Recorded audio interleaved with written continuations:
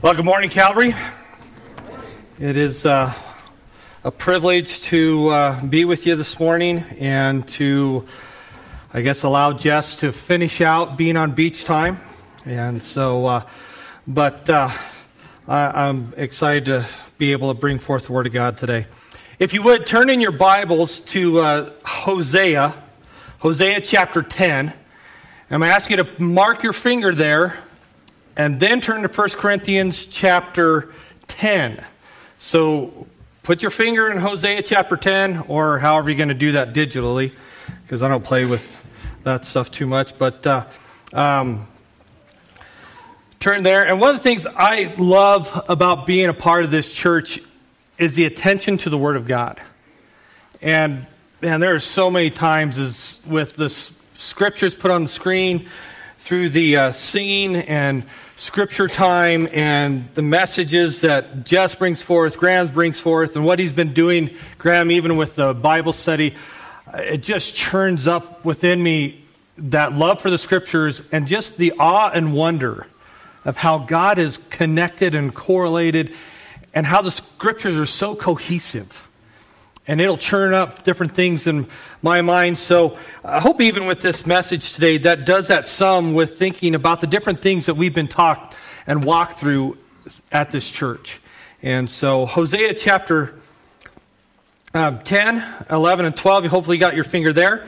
And then 1 Corinthians chapter 10. And that's where I want to start first, and then we'll jump to Hosea. So 1 Corinthians chapter 10. For I do not want you to be unaware, brothers, beginning verse 1, that our fathers were all under the cloud and all passed through the sea. And all were baptized into Moses in the cloud and in the sea. And all ate the same spiritual food. And all drank from the same spiritual drink. For they drank from the spiritual rock that followed them, and the rock was Christ. Nevertheless, with most of them, God was not pleased, for they were overthrown in the wilderness. Now these things took place as examples for us, that we might not desire evil as they did. Do not be idolaters, as some of them were, as it is written, the people sat down to eat and drink and rose up to play. We must not indulge in sexual immorality, as some of them did, and 23,000 fell in a single day. We must not put Christ to the test, as some of them did and were destroyed by serpents, nor grumble, as some of them did and were destroyed by the destroyer. Now these things happened to them as an example, but they were written down for our instruction, on whom the end of the age has come. Therefore let anyone who thinks he stands take heed lest he fall. No temptation has overtaken you that is not common to man. God is faithful. He will not let you be tempted beyond your ability, but with temptation he will also provide the way of escape, that you may be able to endure it. And then turn to Hosea, and this is where our text will be, Hosea chapter 10, verse 11. Hosea 10, verse 11, Ephraim was a trained calf that loved to thresh, and I spared her fair neck. But I will put Ephraim to the yoke. Judah must plow. Jacob must harrow for himself. Sow for yourselves righteousness. Reap steadfast love. Break up the fallow ground, for it is time to seek the Lord, that he may come and rain righteousness upon you. These are the holy and inerrant words of our God. Let's just pray now and ask God to help us as we look at this text and the scriptures this morning. Father God, I thank you for who you are. I thank you for your word and the wonder of it and the words of life, the words of truth. And I ask now as we look into your holy scriptures that we would see Christ. I ask for your gifting, your empowerment as your servant, as your child, that you would use me in spite of my humanity, in spite of my need to continually have the fallow ground of my heart broken up. And so, Father, I pray that your word would go forth and it would be a blessing to us all. And I thank you again for the precious gift that it is. So bless us now. Encourage us. Build us up in our faith. And I plead before your throne of grace that if there's one here that does not know Jesus as their Savior, they would see the need to have their sin forgiven. So be with us now. And I just say thank you in the precious name of Jesus. Amen. So as we look at this text, what I want to hopefully get across is this particular thought. The believer living out the gospel will actively live a righteous life. The believer living out the gospel will actively live a righteous life. And as we look at this text here in Hosea, and really if we look at any text throughout the Old Testament, Deuteronomy 28 should come to our mind. And I want to say I've enjoyed the survey of Old Testament that Graham's been doing and trying to give us a quick overview of it, because there's so much in the Old Testament. But Deuteronomy 28, it really is a pivotal chapter to really all of the Old Testament as we look at the history of Israel. And the first 14 verses, they communicate God's blessing as Israel is obedient to God. And so as we look through then the rest of the Old Testament, we will see that when they're being blessed, it's because of them walking in obedience to Him. And God promised that. And then verses 15 through 68, so the big chunk of that chapter is God addressing that if you disobey me, if you are rebellious, this is the punishment that will come upon you. And so God warns them. And so even here in this text, we are seeing that. We are seeing blessing in the beginning of it for obedience to God. But then we are seeing the warning of judgment. But He always calls back. Come back to me. Come back to me. And so as we begin, there is a picture here of submission. And we're entering into spring. And I love gardening and things like that. And as you begin to see, of course, in western Colorado, particularly the Grand Valley, you're going to see those plumes of smoke because they're burning off all the weeds and things like that. But you begin to see those fields be worked. They're being plowed. You go to Palisade, you can see that they're out there. The trees have been trimmed and they're beginning to work those orchards. And when you think about that, and as you look at that, I hope that will bring this message to your mind, because that is what it ought to be in the heart and the life of the believer. It should be evidentary that God is working in that believer's life. It should be visible to all that there is that wonderful hope of life of spring and what God's doing. And so we see that here. So we begin with Ephraim was a trained calf that loved to thresh. And so the idea here is that of submission. I like to define submission this way. It is strength under control. Strength under control. So oftentimes submission is more of thought like in an MMA or martial arts thing where you're tapping out. It's like, whoa, I've had enough. And there is a point for that. But really, when you look at what submission is through the Scripture, it is strength. It is power under control. And we have no better example of that than our Lord Jesus Christ. Philippians 2 makes that abundantly clear, how He submitted Himself. He took on human flesh and went to even the point of submission that He died on a cross. One of the most humiliating, painful ways to die. And so submission is a wonderful thing, and it ought to be in the life of the believer, in the child of God. And so we have here, Ephraim was a trained calf that loved to thresh, and I spared her fair neck, because she was walking in submission. And Ephraim points to those northern kingdoms, as Graham has shared with us in those that Old Testament survey.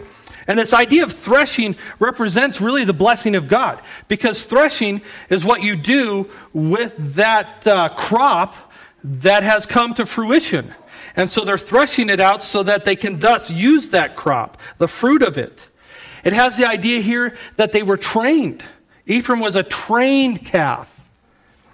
And they loved to thresh. And the reason for that, if we look at the scriptures, Deuteronomy 25:4 points to that. You shall not muzzle an ox when it is treading out the grain. And this idea was that as they're treading that out, they're able to bend down and take a mouthful. And so that's why they love to thresh, because they're not having to pull hard. It's still, they're using that equipment that was used for threshing. But as it's breaking up and revealing that grain, they were able to enjoy the blessing of what they were doing as they were working. And so that's the picture here. This threshing, it was a good thing. It's the result of blessing, of fruit, of production. It talks about here, in verse 1, it says they were trained and they were being obedient at this point in this verse, with this section of this verse, with what they had done walking with God. They were obeying and serving God. They were enjoying their work, their service. It was pleasant, productive, and profitable labor. And that's what it should be as we walk in obedience to God. It should be pleasant. It should be productive. It should be profitable. Isaiah uses as well the idea of threshing, of a good thing. Isaiah 41, verse 15, it says, "Behold, I make of you a threshing sledge, new, sharp, and having teeth. And you shall thresh the mountains and crush them. And you shall make the hills like chaff. You shall winnow them, and the wind will carry them away, and the tempest shall scatter them. And you shall rejoice in the Lord. In the Holy One of Israel you shall glory." And so this is a picture, again, of blessing. Micah communicates the same thing as it talks about this idea of threshing. Micah 4, verse 13, "Arise and thresh, O daughter of Zion. For I will make your horn iron. I will make your hooves bronze, and you shall beat into pieces many peoples, and shall devote their grain to the Lord, their wealth to the Lord of the whole earth." And so again, this idea of threshing here, as we see that it was an idea of blessing. It was because of walking in obedience. It was productivity. It was the fruitfulness of what God was doing in their labors of walking in obedience to Him. But the problem often with Israel, and the problem oftentimes with we as children of God, we can have a tendency as we walk through that blessing to get fat and lazy. Deuteronomy 32:15 speaks to this about the nation of Israel. It says, "But Jerusalem grew fat and kicked. You grew fat, stout, and sleek. Then he forsook God and made him and scoffed at God who made him and scoffed at the rock of his salvation."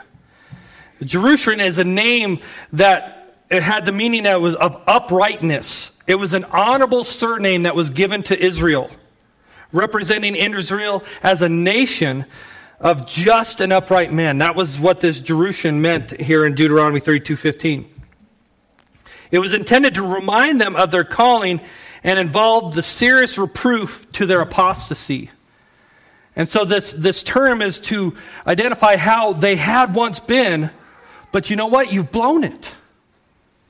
And think back to what it was. And boy, we can see that throughout times in the Psalms as David wrote about different things, about struggling through his sin and remembering the blessing of God, and then acknowledging, you know what, God, I've blown it. I've blown it. My tears have been my meat day and night. But there's always that call to come back to God, to submit to Him. And so why I began with 1 Corinthians chapter 10 is Paul there is explaining that Israel's history of faithfulness and then fall into idolatry is written for us to learn from them. That we would look at Scripture and we would learn from what the people of God have and have not done. Both the positive and the negative. But what's the statement? I don't know who made it about history. What do we learn from history? We don't learn from history. But oh, that we would keep striving to. And as a child of God, we got to keep looking into the Scriptures. And even as he wrote there in 1 Corinthians chapter 10, verse 11, "Now these things happened to them as an example, but they were written down for our instruction, on whom the end of the ages has come. Therefore let anyone who thinks he stands take heed lest he fall. Oh, the danger of pride and thinking we've arrived in Christ. No temptation has overtaken you that is not common to man. God is faithful, and he will not let you be tempted beyond your ability. But with the temptation, he will also provide the way of escape, that you may be able to endure it. And so here we see at the beginning of verse 11 in chapter 10, Ephraim was a trained calf that God had worked with them. He had trained them. They were experiencing and had experienced the blessing, the fruitfulness of service to God. And it says he had not spared the fair neck. But I will put Ephraim to the yoke. Judah must plow, and Jacob must harrow for himself. And so it's definitely referring to those northern kingdoms, but there's also the idea that even Judah, the southern kingdom, they would struggle. And so when we fail to walk in submission to our God, to our Father, there is the warning that he will bring us into subjection. And that's what we see then here with what he says he's going to do. He's going to put them to the yoke. They must plow. They must harrow for themselves. And so if we fail to walk in submission, he will bring us to subjection. Hebrews chapter 12, verse 6, the writer of Hebrews says this, For the Lord disciplines the one he loves and chastises every son whom he receives. God will do that. He is the good and loving Father, and he does discipline us. He does reprove us. He's even said within the scriptures that they're profitable for what? For rebuke, for correction. God doesn't want to just leave us to ourselves. He wants to do what? He wants to make us into the image of his Son. That's one of the uniquenesses of the Holy Spirit being the gift from the Father and the Son, is that he's inside working in us with the scriptures that he inspired men to write to help us to understand them, to be like who? Like Jesus. Oh, that we be like Jesus. And God's not going to just let us wander and do what we want. Sometimes he's going to yank our chain. I had a buddy that used to sign all of his emails with, I'd rather leave footprints in the sand rather than butt prints. And he had two ideas with that, because I've either sat down in a mad or whiny fit, or because God had to knock me down. And we'd rather leave those footprints walking with him. But he will. He'll bring that subjection. The idea here of yoke is, and plowing, harrowing, it reflects judgment, that it would be heavy, that the result would be suffering. There would be no longer being able to enjoy the fruits while they're serving. It was going to be arduous. And as Graham definitely taught through us with the Assyrians coming in and take over, that was what they were going to be subject to another nation. They were going to experience punishment through other people. And there is a warning to us as God's people. God will discipline us. Oh, to walk with him. And this idea of yokedness, it's contrary to what we see in the New Testament, what Christ wants us with him. We are to be yoked with the Lord Jesus Christ. Matthew chapter 11, verse 28, as we went through Matthew.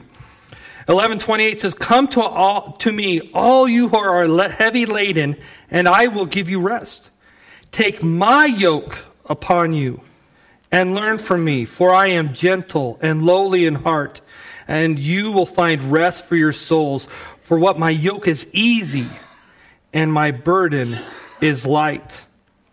And in Galatians chapter 5, verse 1, Paul communicates again this idea in contrasting the yoke of slavery to the freedom we have in Christ.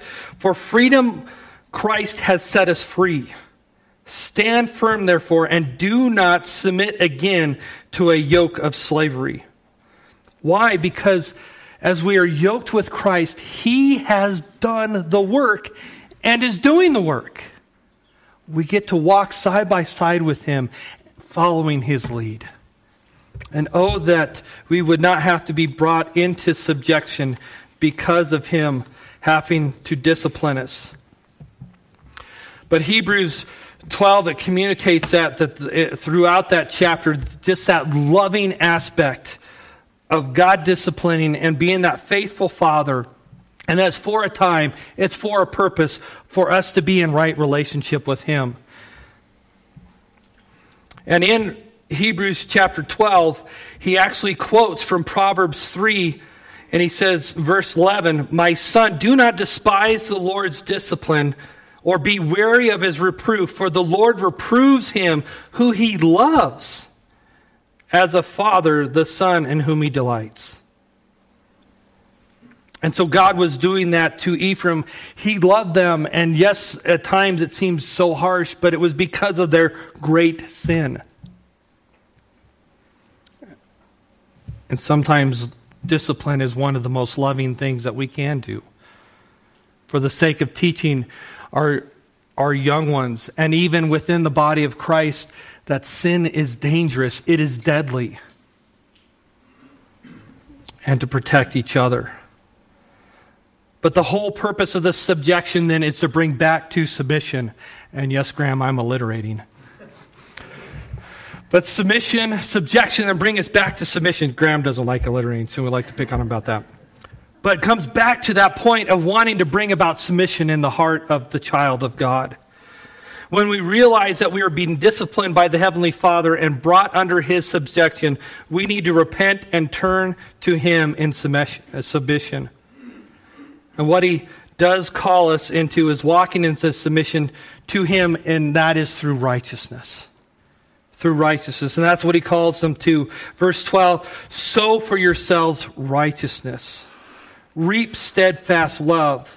Break up your fallow ground, for it is time to seek the Lord, that He may come and rain righteousness upon you." To sow righteousness, to reap that steadfast love, to break up the fallow ground. The wording here, it actually takes me to where we studied in Matthew as well. Matthew chapter 13. And I'll read several verses if you do want to turn there. But the parable of the sower.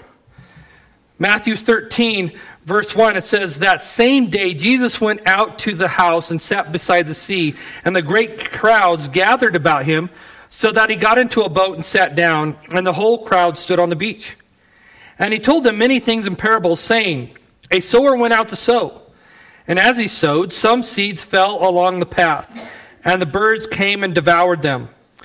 Other seeds fell on rocky ground, where they did not have much soil. And immediately they sprang up, since they had no depth of soil. But when the sun rose, they scorched. And since they had no root, they withered away. Other seeds fell among thorns, and the thorns grew up and choked them. Other seeds fell on good soil and produced grain, some 100-fold, some 60, some 30. He who has ears, let him hear."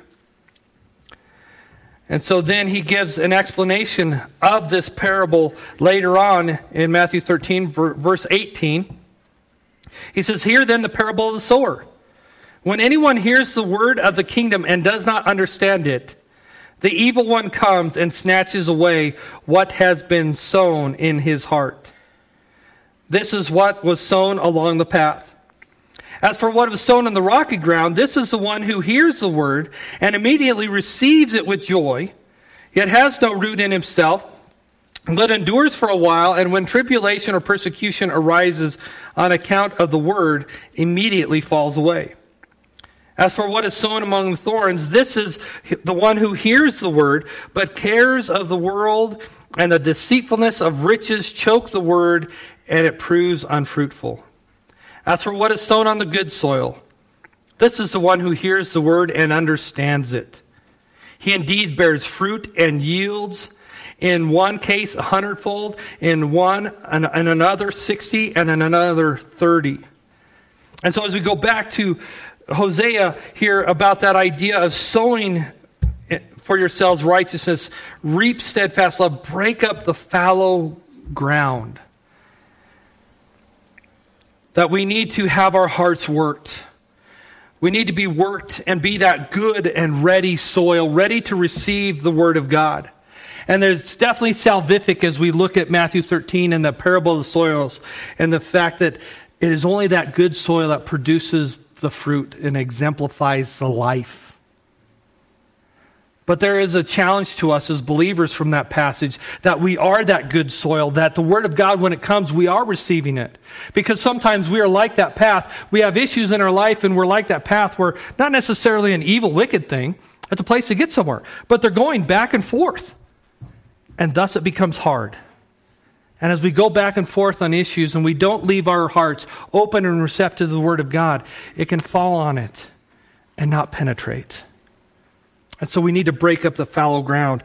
There's those ideas, the hardness of the heart, the importance of being rooted with the Word of God and the depth and time. And that's the idea of that rocky soil, how it doesn't have much depth to it. There is something to be said about spending time with God. Time. And if you are not ingesting the Word of God, you are not on your own putting the Word of God into your heart and life and mind, you're in trouble. Because there are things in this world and pressures that will come. And it gets hard. And like Psalms 1 tells us, if we are not that tree firmly rooted, planting because we have delighted in God's Word, we'll scorch. And then there's all these cares of the world, and we need to remove those things that would choke out the Word of God, which those weeds resemble. That we be that good soil, that we're constantly breaking up the fallow ground. And I dare say there's areas of your heart, the ground of your heart, that you have not yet let God work. Because I'm honest, the same is true with me. And if I think about just my own garden, the worst places are the corners. And I got to let God get into the corners of my heart and deal with me and break up that fallow ground to walk in submission to Him. We are to seek the Lord, he says. Seek the Lord. Seek Him and His righteousness. 1 Corinthians, Paul writes here in chapter 3, verse 7, so neither he who plants nor he who waters is anything, but only God who causes the growth.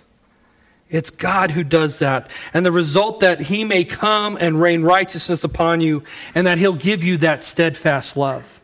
It's God who does the work, and thus we have to, as Hosea is telling us, we got to seek Him. We got to seek the Lord. And what happens when we do seek the Lord? We'll find Him. If we seek Him through His Word and we seek after Him, we will find Him. And as we see here, sow for yourselves righteousness. Reap steadfast love. Break up your fallow ground. For it is time to seek the Lord that He may come and rain righteousness upon you. And as we're in Romans, this again jumps out from just where we've been already. Romans chapter 1.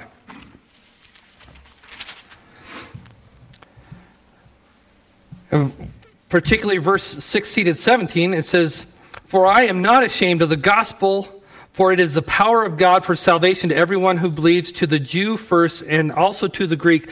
For in it the righteousness of God is revealed from faith to faith, as is written, the righteous shall live by faith. We are to do what Hosea is suggesting, that we would pursue the righteousness of God.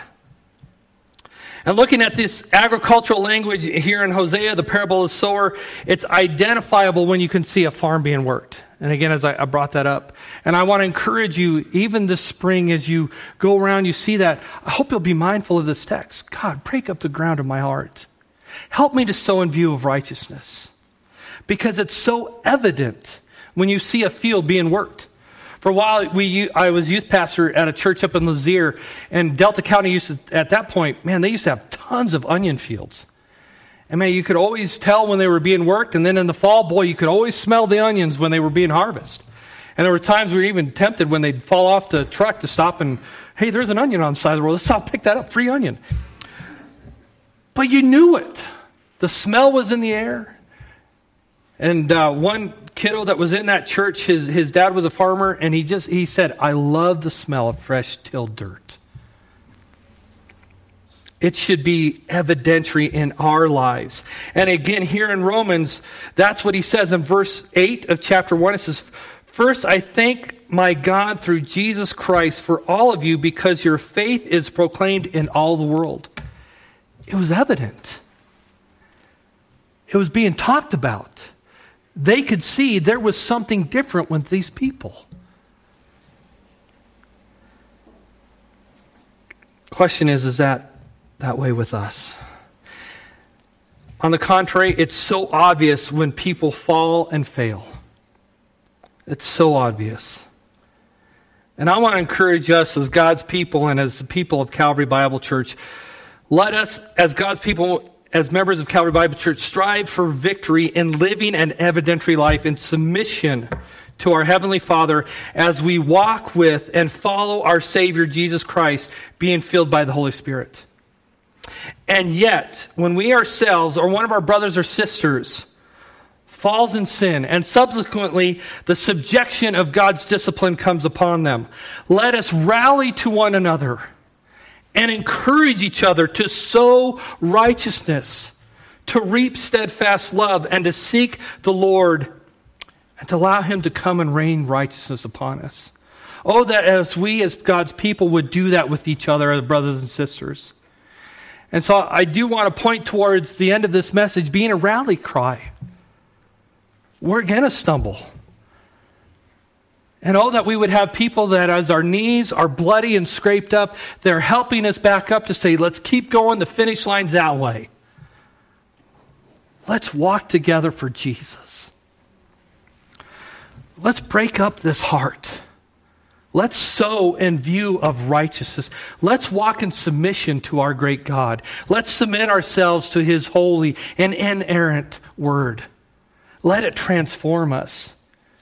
And let's help each other walk to Jesus. And then let's rally around if someone has the opportunity to share the gospel of Jesus Christ with someone, to be able to rally to that and say, let's pray for them. Let's pray that it will fall on good soil, that it will take root and bear fruit. Oh, that we would rally together and walk in submission to Him. We are to be believers living out the gospel who are actively living a righteous life. Child of God, my brothers and sisters, if you love Jesus and you know Him, let's live the life. Let's let it be evident before ourselves, but also as we go out of these doors, that they would see Jesus. They would see fruit being born in our life. And I want to close with reading one of my favorite quotes from A.W. Tozer. It's out of his book, Paths of Power. And he surmises everything I just said far more eloquently than I. So this is from A.W. Tozer, Paths of Power. "The fallow field is smug, contented, protected from the shock of the plow and the agitation of the harrow. Such a field as it lies year after year becomes a familiar landmark to the crow and the blue jay. Had it intelligence, it might take a lot of satisfaction in its reputation, its stability. Nature adopted it. It can be counted on to remain always the same while the fields around it change from brown to green and back to brown again. Safe and undisturbed, it sprawls lazily in the sunshine, the picture of sleepy contentment. But it is paying a terrible price for its tranquility. Never does it see the miracle of growth. Never does it feel the motion of the mounting life, nor see the wonders of bursting seed, nor the beauty of ripening grain. Fruit it can never know because it is afraid of the plow and the harrow. In direct opposite to this, the cultivated field has yielded itself to the adventure of living. The protecting fence has opened to admit the plow, and the plow has come as plows always come. Practical, cruel, businesslike, and in a hurry. Peace has been shattered by the shouting farmer and the rattle of machinery. Field has felt the travail of change. It has been bruised and broken, but its rewards come hard upon its labors. The seed shoots up into the daylight, its miracle of life, curious, exploring the new world above it. All over the field, the hand of God is at work in the age-old and ever-renewed service of creation. New things born to grow, mature, and consummate the grand prophecy latent in the seed when it entered the ground. Nature's wonders follow the plow. I would ask you, break up the fallow ground of your heart. Sow in view of righteousness. Seek that steadfast love which comes from God. Be willing to thresh and work and enjoy the blessings of serving Him. But be careful. Take heed. Don't be that man that thinks he stands lest you fall. Don't grow fat and lazy in our service, but let us be diligent in our service, faithful, always following Christ. And so as we break up that fallow ground of our heart and we sow in view of righteousness, what? That He would come rain righteousness upon us. That we would be known as a righteous people. Not self-righteous, righteous in who? In Christ. And the good work that He's done. And thankfully God, our Heavenly Father, He is what? The author and finisher of our faith. Let's enjoy living out our stories together as God writes them. And encourage others to join. And help each other walk. Father God, I thank You for Your word. I thank You again for the truth of it.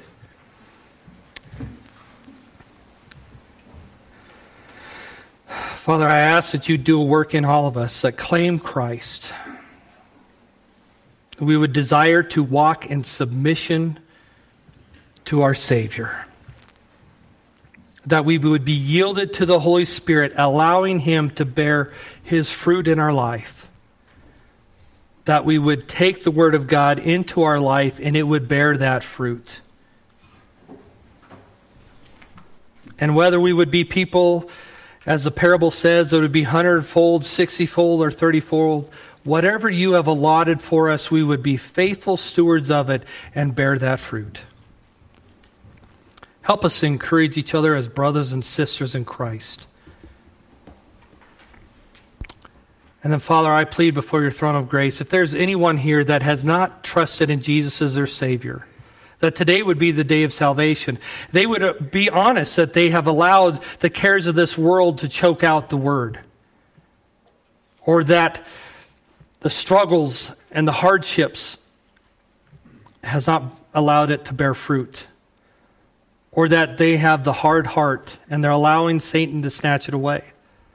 I ask today, Spirit, that You would convict them and that they would see my heart is not Jesus's. My heart needs to be broken and I need to accept what Jesus has done and who He is as the Savior, having died on the cross for my sins. I ask that You do that work in them. And Father, I just ask that You would rain down righteousness upon us as we follow our wonderful, mighty Savior, who is tender of heart, and His yoke is easy and His burden is light. And it's in Jesus' precious name I pray these things. Amen.